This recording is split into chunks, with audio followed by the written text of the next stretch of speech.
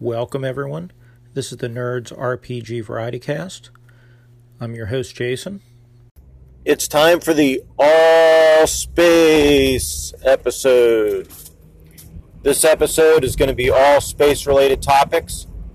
I'm going to review a new space RPG, and I am going to talk about movies and games and TV shows and all kinds of space stuff.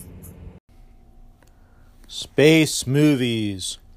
There's so many great space movies. I'm going to talk about a couple that aren't so great. 1981's Outland. Sean Connery is a federal marshal on a mining colony on a Jupiter moon. And there's some... It's pretty obvious. There's drugs on the colony, and he's trying to track it down. It's okay. It's not too horrible. It's a little slow for modern audiences. I think those of us that remember movies back then will probably enjoy it. The scenes where they're outside the environment and they're outside on the moon's surface in their spacesuits are painful because they're moving slow in the spacesuits. And it's supposed to be action, there's like a fight out there and stuff, but it's not very exciting. But when they're inside the station, it all works fine. Or inside the mining colony, it all works fine. It's not too bad. It's interesting. You have Sean Connery and Kika Markham plays his wife. And, of course, they both have pretty pronounced accents. But I think the kid they have playing their son is an American, to be honest. His accent sounds nothing at all like theirs. But they do drop the line where he's never been back on Earth. So maybe the reason for the different accent is because he was raised, in space, and he wasn't raised in the UK, so he picked up the accent in school, out at the different colonies they were at. So I don't know. Outland's decent. It's fine. It's hard to say go see it right now. It's not that good of a movie, but it's okay. The other space movie I'm going to talk about is a guilty pleasure, and it's also not a good movie, but it is Star Crash with Caroline Munro, and David Hasselhoff appears too. But it also has Joe Spinelli, who's a great actor. He has a great face. He's a great character actor. Love everything he's in. But yeah, Star Crash is trying to cash in on the Star Wars thing, and it's not good, but it's one of those so bad it's good movies. So I do recommend you go check out Star Crash. In fact, I'd probably say go check out Star Crash before Outland, and that kind of pains me to say because I'm a Sean Connery fan, but Outland was fine. I mean, it's a police procedural in space is all it is, and it's fine as a police procedural, but it's like it really is like a 70s cop movie, but it doesn't have like an exciting chase like the French Connection does. So that's kind of what you're looking at with that. Where Star Crash is cheesy and weird and I think worth seeing. So those are my picks for space movies. So we've all seen all the normal space movies, but for off-the-wall space movies everybody doesn't know about, what's your recommendation? Call in and let us know. Let me make a quick correction. Joe Spinell is the actor's name I was saying, not Spinelli. Joe Spinell. And you'll know him from so many great movies. Of course, he stars in Maniac. That's the big one that, I think of him from. The other one I think of him from is The Ninth Configuration, which is a movie. If you've not seen The Ninth Configuration, well, that's a whole different story. So, although it touches on space, because it's got a space image in that movie, but I'll drop that for right now. But anyway, Joe Spinell's the character I was trying to say. I mispronounced his name. I apologize. Space board games. There are so many good space board games, but I'm just going to mention one, and it's Space Alert. And I cannot pronounce the creator's name, but if you're into board games, you'll recognize it. It's Victor Lima Alpha Alpha Delta Alpha. His last name is Charlie Hotel Victor Alpha Tango India Lima. It's a great game. I'll read you the blurb off of Board Game Geek. Space Alert is a cooperative team survival game. Players become crew members of a small spaceship scanning dangerous sectors of the galaxy. Missions last just 10 real-time minutes, and the only task players have is to protect their ship. So what makes it cool is it comes with a CD, and you can also get custom soundtracks off YouTube and offline. But you have a 10-minute soundtrack that runs during the game, and it's played in real time. And you have cards and a board and everything and figures. And you're the crew of a spaceship, and the spaceship has different zones. And you have to move your characters, who you have miniatures for, from zone, around the ship to do different things during that 10 minutes. So if you're going to fire, after you fire a laser, for example, somebody has to recharge the battery cell, which means they might have to recharge the power plant to push power to the battery cell, and then push that to the laser. Or for shields, if you use shields, and you have to recharge that. So you have to move around the ship. So you might have to move like left to the elevator, down the elevator, right over to the power cell, things like that. And I'm not explaining it very well, but if you get on YouTube and look up Space Alert, you'll see it. The audio cues sound something like this. Time T+5. Threat. Zone white. Repeat. Time T+5. Threat. Zone white. Where the tension comes is there are 12, so there's basically 12 steps in each turn, and during that 10 minutes. In each step, you put down a card saying whether your character's going left, right, up, down, firing something, doing the A button or the C button, what they're doing. And you have a random set of cards. And there are certain times you can't tell each other what cards you have, but there's certain times you can trade cards with each other and things like that. But you're putting your cards down in sequence, and every so often there's like 3 stages. And so after you get past the first stage, you can't adjust those cards anymore. And again, go look it up. But basically, it's really stressful because you're going through it, and it's super easy to put your cards out of sequence. And then after the 10 minutes, you go back and you replay the mission, like flipping the cards over and moving things around. You see that, maybe you fired the laser before the aliens were in range, or you recharged the shields, but there wasn't any power to recharge them, things like that. And it's, if you have a group of players that doesn't get super uptight over messing up and are good-natured, you'll love this game. If you can laugh at yourself a little bit, then definitely get your group together and try Space Alert, because it's really fun. And, I can't recommend Space Alert enough. I'll give one honorable mention of a game that's out of print now. It's Starship Catan. If you like the Catan games, Starship Catan is a 2-player only game where each of you has a ship and you've shown up at an alien planet and you're trying to trade with the planet. But it's a fun little game if you can find a copy for a good price. So I would like to hear your recommendations for space-based board games. Please call them in and let us know. Space TV shows.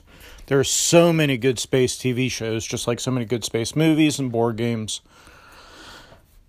But I'm going to call out one I think gets a bad rap, and that's the remake of Battlestar Galactica.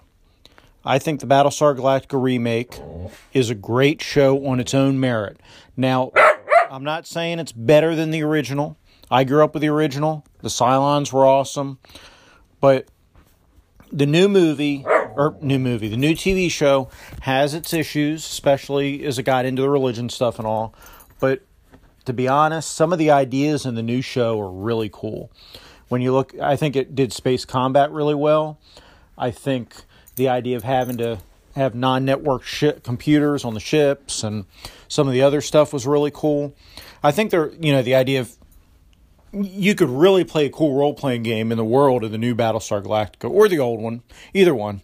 But I think the new Battlestar Galactica deserves some credit because it did a really good job at what it's doing. Like I say, they got a little weird sometimes with some things, but the acting for the most part was pretty good.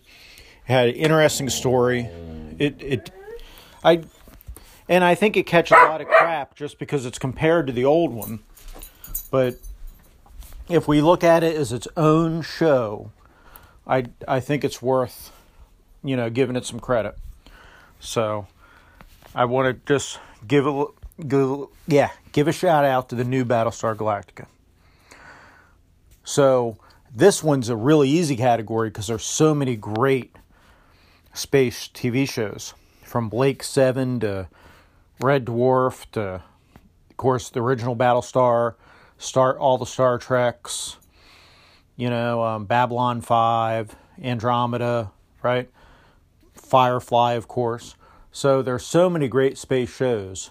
Call and tell me a space show you think is overlooked. Space RPGs. So there are a ton of space RPGs that I really, really like that deserve a lot of time dedicated to them. But I'm not going to do that this episode. What I'm going to do is I'm going to review a brand new space RPG. So this is from Down Under. Australian game designer Michael Raston.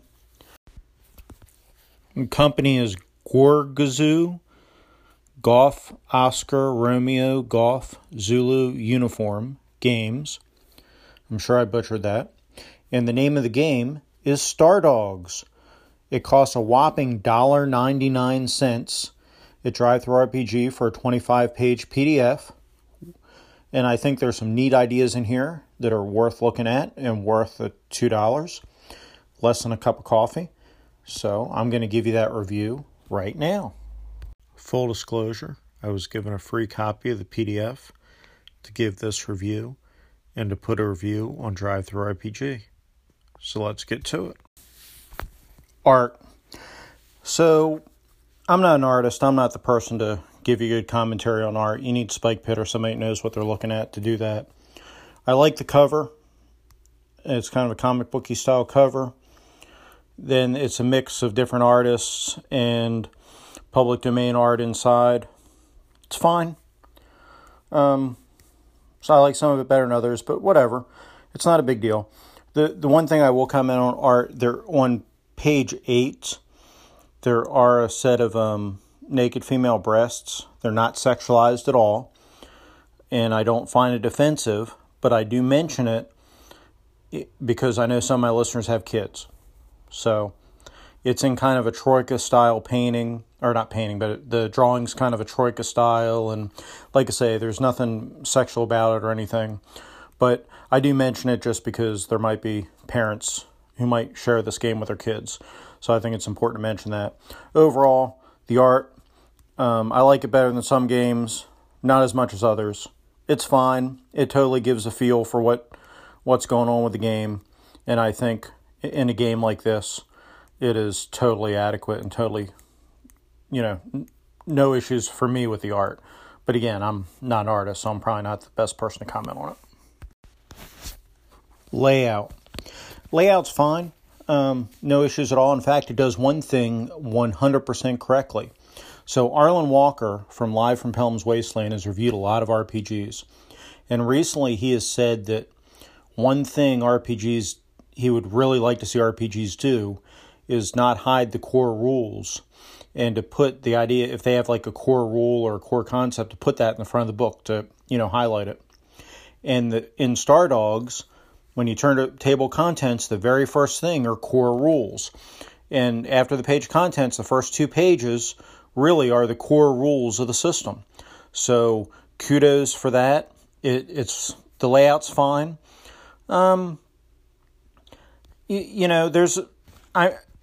talk about this a little bit later, I guess. So as far as layout goes, it's good. There's not an index, but it's only a 25-page book, right? The table content shows where everything is. It's not hyperlinked or anything, but again, it's a small book, so it's easy to get where you need to go. I think the layout's fine. The pages are single column pages for the most part. When you get into some of the tables, then they go into double column. But for the most part, it's all single column stuff. It's totally readable. There's no page. It doesn't do like some books where it puts art behind the words and it's hard to read. There's art on a lot of the pages, but the art is in the white space. The art is not behind the words. So it's easy to read. Layout's good to go. They don't waste a whole lot of space with art, so if you took all the art out, you might be able to cut a page or 2 off. Now, the first initially you have the cover, and then you have kind of 2 splash pages. If it was a book, it'd be the first 2 pages as you open, or art. But, that's cool. No issues there. I don't think it overdoes the art or the white space or anything. I think the layout's good to go. So, what is that core rule? Core mechanic? Well, the core rule, actually, what he says is that you can adjust the rules however you need to, which is awesome. But basically, everything has attributes. So characters have this, and they're the standard 6 D&D attributes.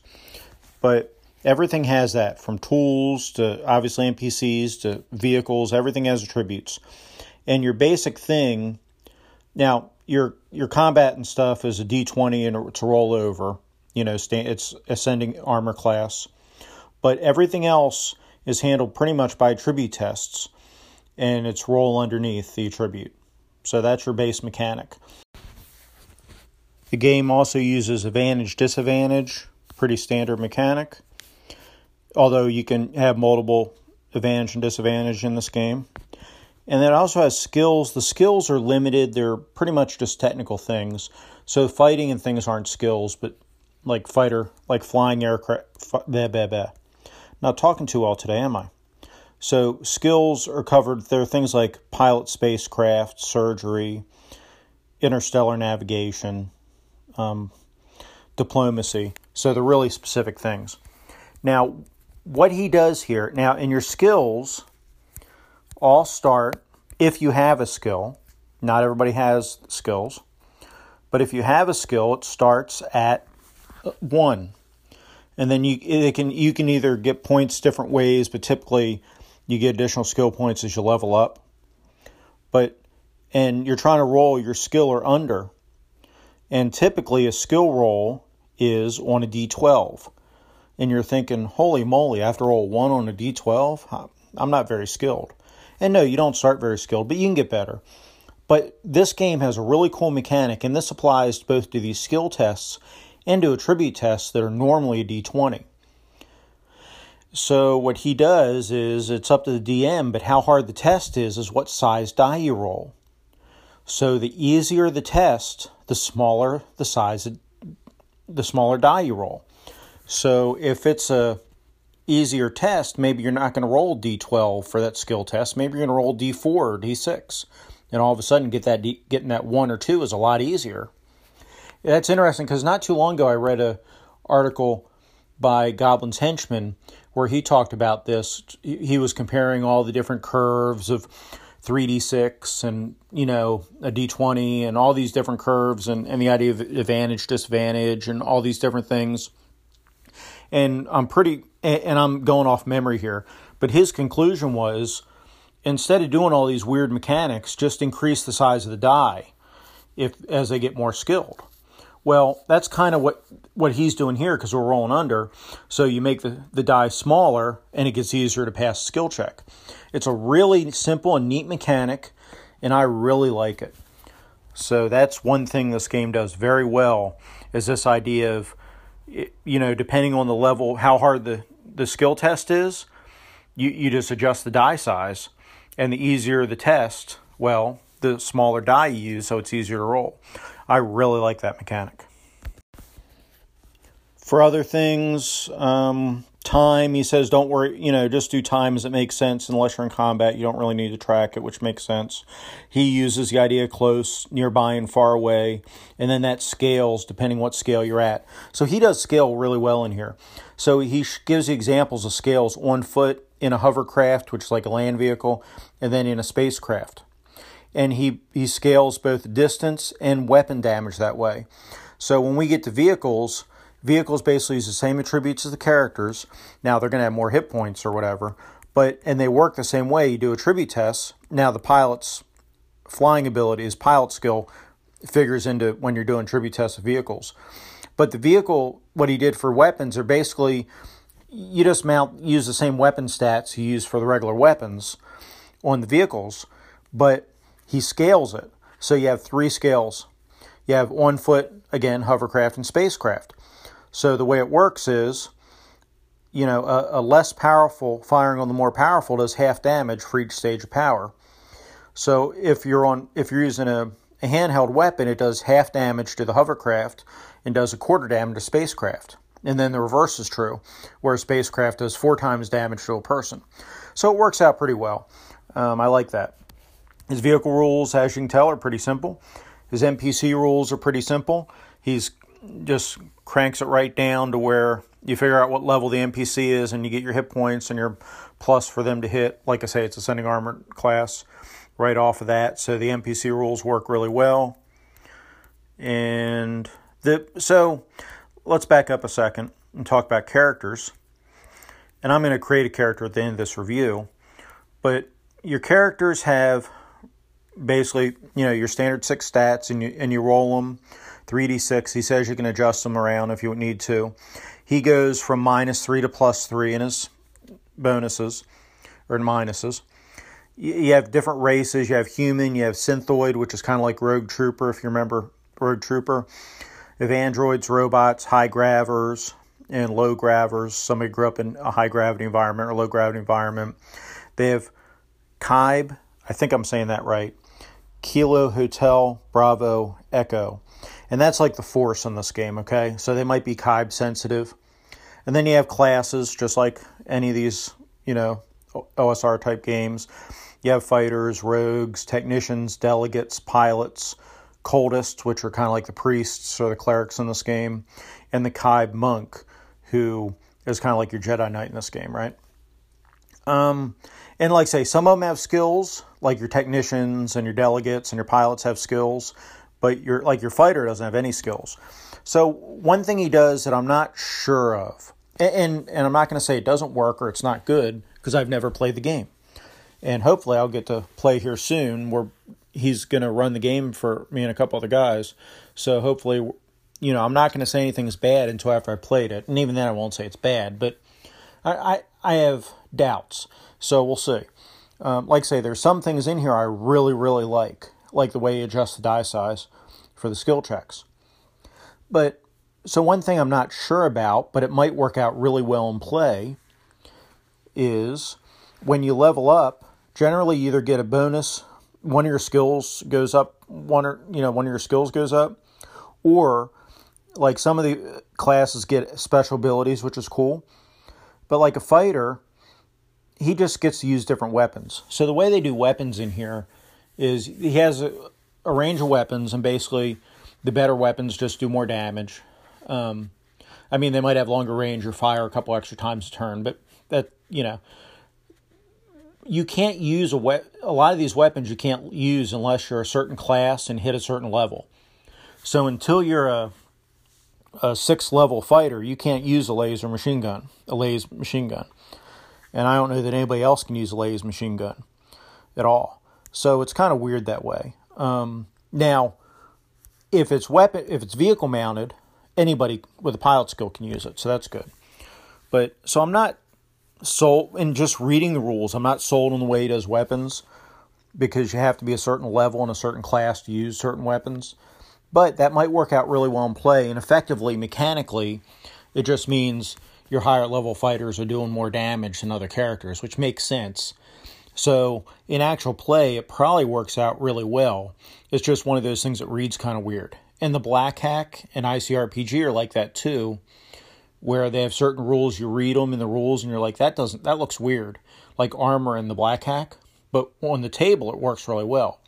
So his leveling up and his weapon things might work great, and I'll find out when I play it. But just reading it, it looks a little weird. So we'll see.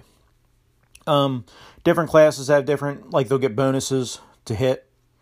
Again, it's ascending armor class, and that depends on the class. Different classes have different hit points. Hit point die, you gain a hit point die each level.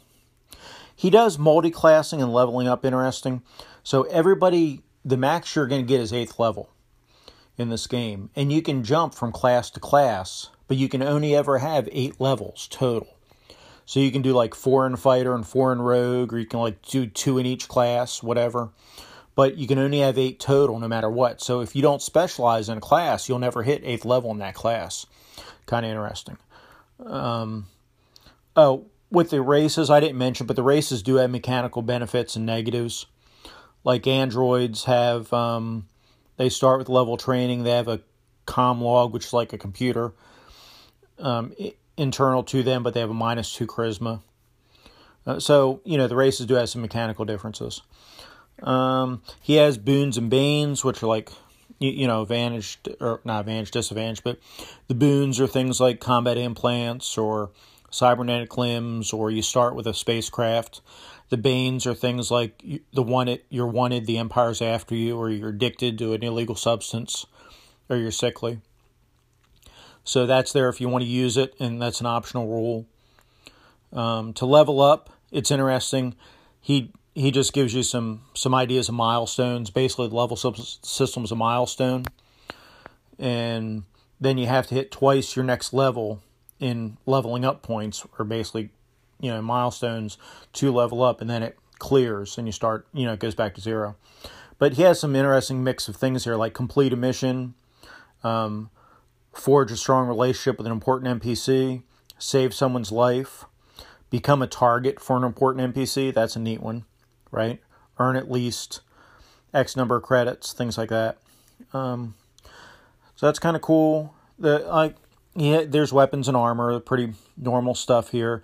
He's got equipment lists, which are fine. He has cybernetic implants, and it goes in depth. Cybernetic implants, if I can talk, are very dangerous in this game. If you don't pay a ton of money, chances are you're gonna have malfunctions when they get installed, and there are a couple pages of these malfunctions, and we'll roll on them when I create a character. But they're pretty neat. So we have random tables, check. I talked about the vehicles, talked about piloting, talked about NPCs. That's pretty much what's in the core book, which is plenty to get going. I'm pretty sure I read that he has a GM's guide planned. This is actually marketed as the player's guide, but it's got everything you need to start playing, and you can get rolling with this game. The other thing he has on his blog, he's got some additional things to help you out, and I'm going to talk about them right now. So Michael's blog is lizardmandiaries.blogspot.com, and I'll have a link in the show notes.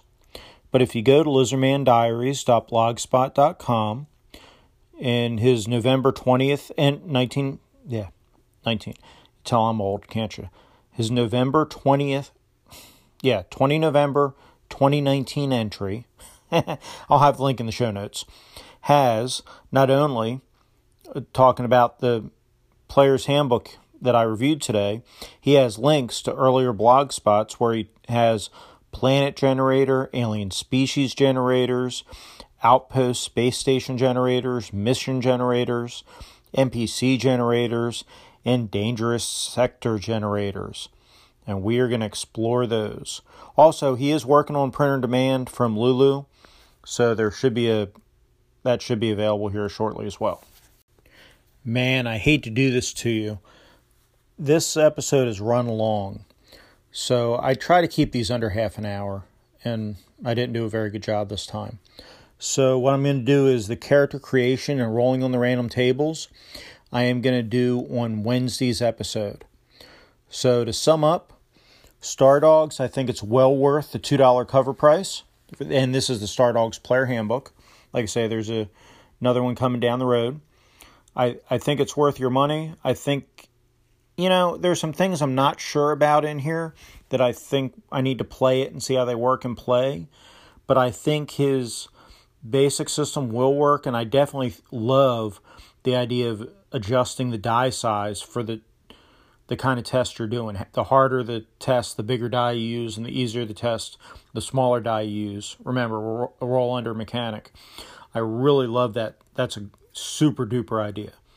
So I actually like these rules. I'm excited to play in a game with the creator, with Michael Raston.